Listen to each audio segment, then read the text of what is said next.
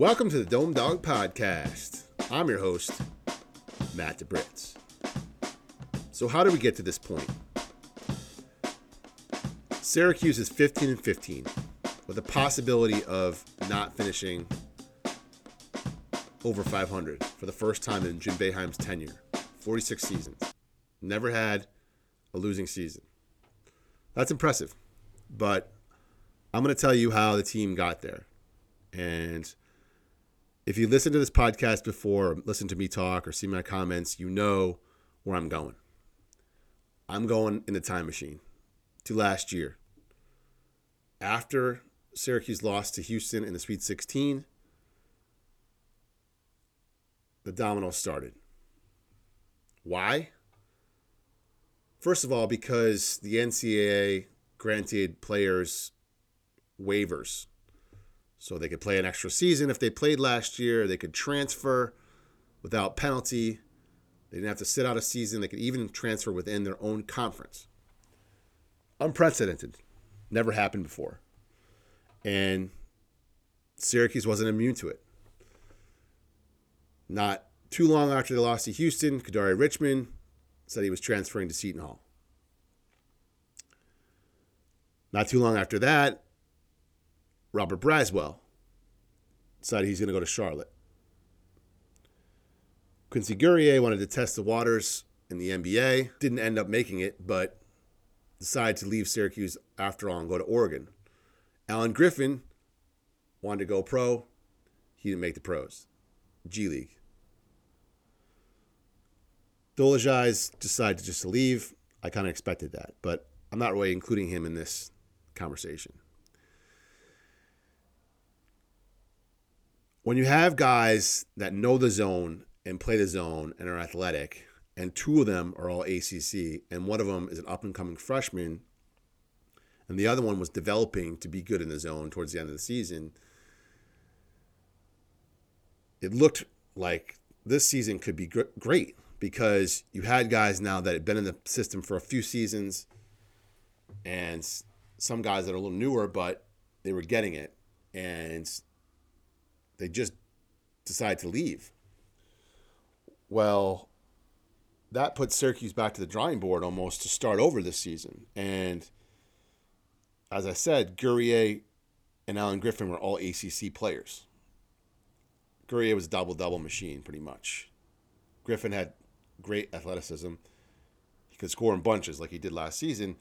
He was a little sour at the end of the season because Robert Braswell took his numbers, or took his playing time.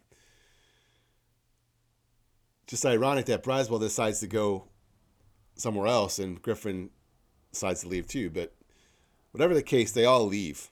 And their replacements just aren't the same type of players.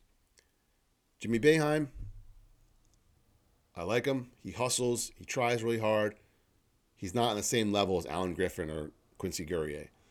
Symir Torrance played at Marquette, played sparingly for Marquette, comes to Syracuse, was good in flashes, but I don't think he's better than Kadari Richmond. Just for the fact that Kadari Richmond was great at the top of the zone, even with Girard, the two of them together. And Cole Swatter, not better than Guerrier. I know they're different types of players, but you're bringing in these new guys to replace guys that are all ACC and know the zone. And again, Benny Williams, I'll talk about him more a little bit later, but supposed to be this 5-star recruit. Didn't really start developing until he got more of an opportunity towards the end of the season. But as I said, I'll talk about him more in a minute. So those guys are gone. Looks to be an outside shooting team from three. First couple games, Syracuse looks good. Obviously, the competition is not the greatest. Then they lose to Colgate at home. Colgate scores over 100 points. Cringe. And then Syracuse takes on VCU in the Battle for Atlantis. They lose that game. They lose to Georgetown after leading. Georgetown is a horrible team. They're going to be winless to the Big East this season. And one of their wins overall was against Syracuse. That's a bad loss. But after all that, Syracuse goes to Florida State early in the season, gets the win. I know I had hope. I know a lot of other people started to have hope. hey, they're starting to get things together. Then in ACC, it was up and down. They'd be close in some games. They had the game won pretty much in Wake Forest. They couldn't get the ball in. They lose. Virginia, they're right there. They just get beat in a couple plays. They can't make foul shots. Then back and forth, back and forth. Then there's a stretch in the season where there's 3 games where Syracuse looks like they're turning the corner. And those games were against Wake Forest at home, against NC State on the road, against Louisville at home, where they just dominated. NC State was more a back and forth game, but offensively they were fantastic. And I thought, now this team is finally starting to gel, going to make a run. Then they play Boston College. They win the game, but they let Boston College stick around. And Jesse Edwards is in the game, and he falls out of the game, falls backwards, breaks his wrist. He's out for the season. Another domino. And so he's out. He was playing great, averaging almost 14 points a game, 7 rebounds around. Was intimidating in the middle. He was just getting better. But now he's out. Team adjusts again. Aslam comes in. He has a great game on the rebounding end against Virginia Tech, but they can't get the win. Then they play Georgia Tech. They play Boston College again. They get some more wins. They go to Notre Dame. They're in the game with Notre Dame. Hub makes a 3-pointer off balance and just demoralizes Syracuse. Then Syracuse plays Duke in the Dome, and Duke comes in already better than them, but absolutely lighting up the Dome.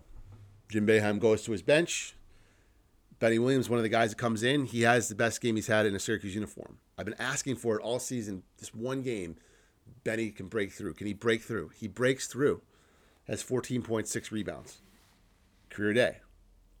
Didn't do the team as much good in that situation because they got blown out. But I thought, yes, maybe Benny will excel now when the Syracuse needs him the most. What happens? He gets hurt against North Carolina. And a North Carolina game, Syracuse is right there.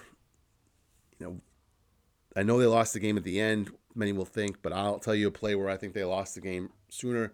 I know it's hard to say this with 9.5 minutes to go, but Syracuse up, Girard 2-on-1. He has Cole Swatter, who absolutely lit up the joint, scored 36 points for Syracuse career high.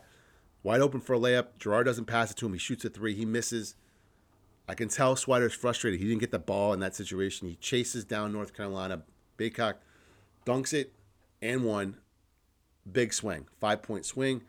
It's a dogfight the rest of the way. Even with all that, I know that's 9.5 minutes, but I think that was the turning point in the game. Syracuse has the ball in the lead, 1-point lead. And Buddy Boeheim's dribbling the ball at half court. And he tried to make him move, and the ball goes out of bounds. 4 seconds. Girard's the one that inbounds the ball. I don't know why. He throws the ball off Buddy, and North Carolina gets the ball. They hit a 3. Girard comes down and hits a 2. They go to overtime. So many things wrong with that. One, why would you have Buddy Boeheim dribbling the ball at half court? That's not his game. I've been talking about this all season. KYP, know your personnel, know your role, whatever you want to call it. And yes, the team's depleted at this point. Guys out. Cole Swatter's having the career night. He's not a guy that beats a guy off the dribble. The only guy that really can do that is maybe Girard. It should have been him with the ball at the top. Let him drive and kick. Set a screen for him, whatever. Jim Boeheim said in his radio show is probably better than shooting a shot and missing. The North Carolina could have scored in transition. I don't agree. Better to then get a good shot, put the nail in the coffin. Either have Buddy catch the ball, foul on extended, or right at the 3-point line and let him drive. If they double him, kick to Swider, or just give Swider the ball in that situation. I know I've been saying the whole season he's not the guy to make the game-winning shot, but in this instance, in this game where he's been absolutely on fire and he's got a shorter guy on him, you have to go to him, and you don't, and they lose. And that's just been the story of the team the whole season, where there are so many plays or so many little things that could have happened that could have changed. The injury to Edwards changed the dynamic of the team. Benny Williams, not so much. Torrance is also out this weekend. But I go back to last season at the end. you can always talk about recruiting, athleticism, what we did in this game or that game, but I think this game or this season was made by not keeping the guys happy that were on your team. I know it's tough to do in this day and age. Everyone always thinks they can get a bigger, better deal, and especially with the transfer waiver where you can just go anywhere. But if Syracuse could have just kept Richmond and Guerrier and had the guys also who came in, that would have been a strong team. Okay? But they're not. So they're 15-15. Possibility of having a losing season. Miami, Syracuse dominated in the first half of the game down in Miami. Jesse Edwards had the game. He's dominating their center because their center can't do anything. But now he's not there. Syracuse doesn't have Torrance. It's senior day, supposedly for Buddy Boeheim and Jimmy Boeheim. Last week, Coach Boeheim had said that he didn't think Swider, Buddy, or Jimmy were coming back. Swider since said, I do want to come back. But pretty sure Buddy and Jimmy are gone. Syracuse.com or Syracuse University has got a little goodbye Buddy. There's an article on Syracuse.com with a sit-down interview with Buddy. So at this point, he thinks he's going. He's leaving. He's going to try his hand in the NBA or some other league. He said if the team needed me to come back, I would, but I'm going to step aside. Now, everything changes so much these days, so we don't know for sure. There could be a situation where some recruits back out and Syracuse doesn't have anybody and they need Buddy Boeheim to come back, but who knows. But for the rest of this season, which could be just 2 games, I really don't know what to say about the team anymore. I think that it's been a hard season and they've tried their best at times, but just can't execute, or they don't have a guy who is someone that can take somebody off the dribble. They have good players, but no one that's really a dominant player. I mean, Buddy is at times, but teams all know that he's the main guy, so they put their best defender on him. He's the top of the scouting report. They try to make life really hard for him, and they have been. Times where Syracuse plays the best is when they shoot the lights out and move the ball, but without Torrance, without now Benny Williams, without Edwards, it's going to be tough to win this game against Miami. But sometimes some extra juice happens in these senior days, especially since the Boeheim brother. Another thing that came out this week was about Jim Boeheim's retirement. He said he'll be back next year. He's answered that question many times. I'm paraphrasing. There is a plan in place for him to retire, a succession plan. It will come within the Cuse family. He's not going to name a successor. That's all cheap talk. Talk is cheap, as my dad would always say, because there was a succession plan a long time ago with Mike Hopkins, and Mike Hopkins left. So if it's a guy within the organization right now, like Red Autry or Alan Griffin or GMAC, they could go take a job somewhere else at any point. So a plan is great until you have to change it. And Syracuse had to change the plan many times. And I think I'm done speculating about Jim Boeheim retirement. He's going to be one of those guys that just comes to the mic and drops it and says, I'm done. That's my only speculation I'll have.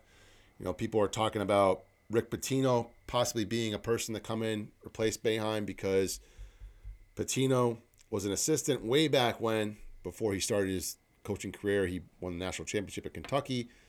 He went to the NBA. He came back. He coached Louisville for a championship, even though the NCAA doesn't recognize it. He won 2 national championships after he had to leave Louisville.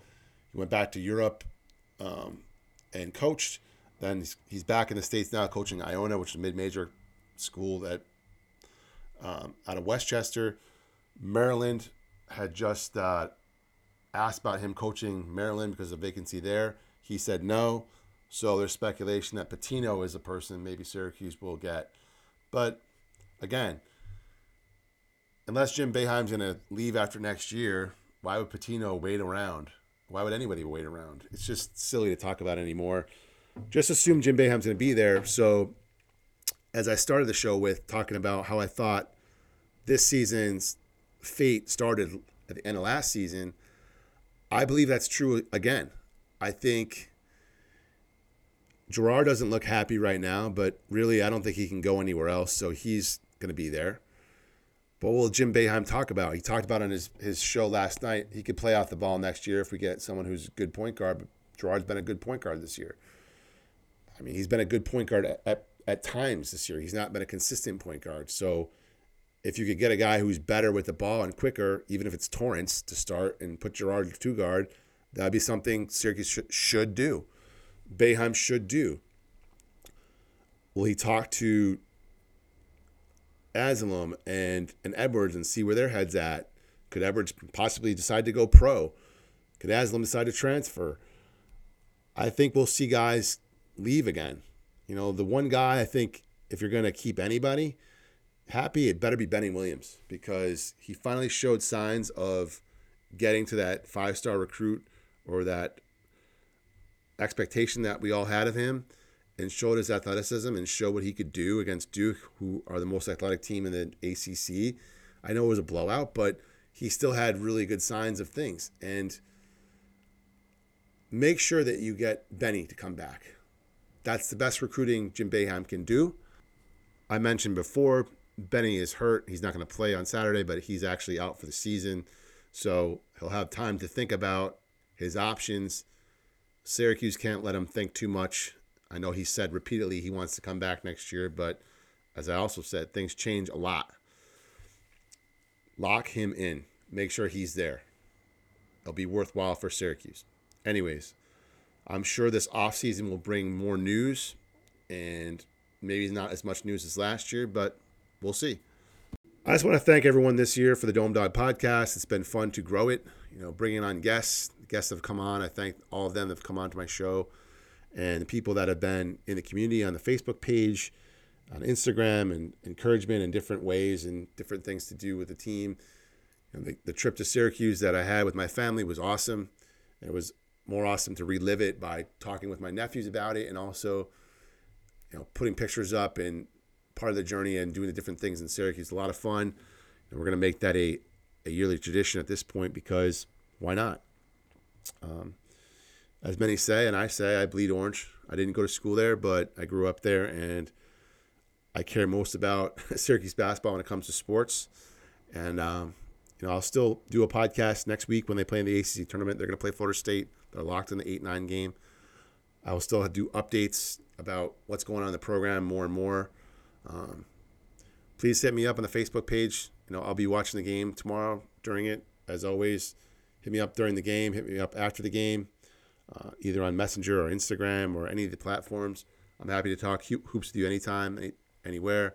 This summer, Syracuse is hosting the TBT, the tournament, the one that Syracuse alumni team won last summer. So that might be a trip that I may take part in as well. We'll see. Thanks for listening. If this is your first time or you've been listening the whole season, I really appreciate it. Time to bring back an old sponsor. The Dome Dawg Podcast is brought to you by Vinny's Chicken Tenders. When it comes to sauce, Vinny's the boss. Thanks for listening to the Dome Dawg Podcast, now available on iTunes, Apple Podcasts, Spotify, Audible, Google Podcasts, Podbean, and more. Please join the Facebook group, facebook.com/groups/DomeDawgPod. That's DOMEDAWGPOD.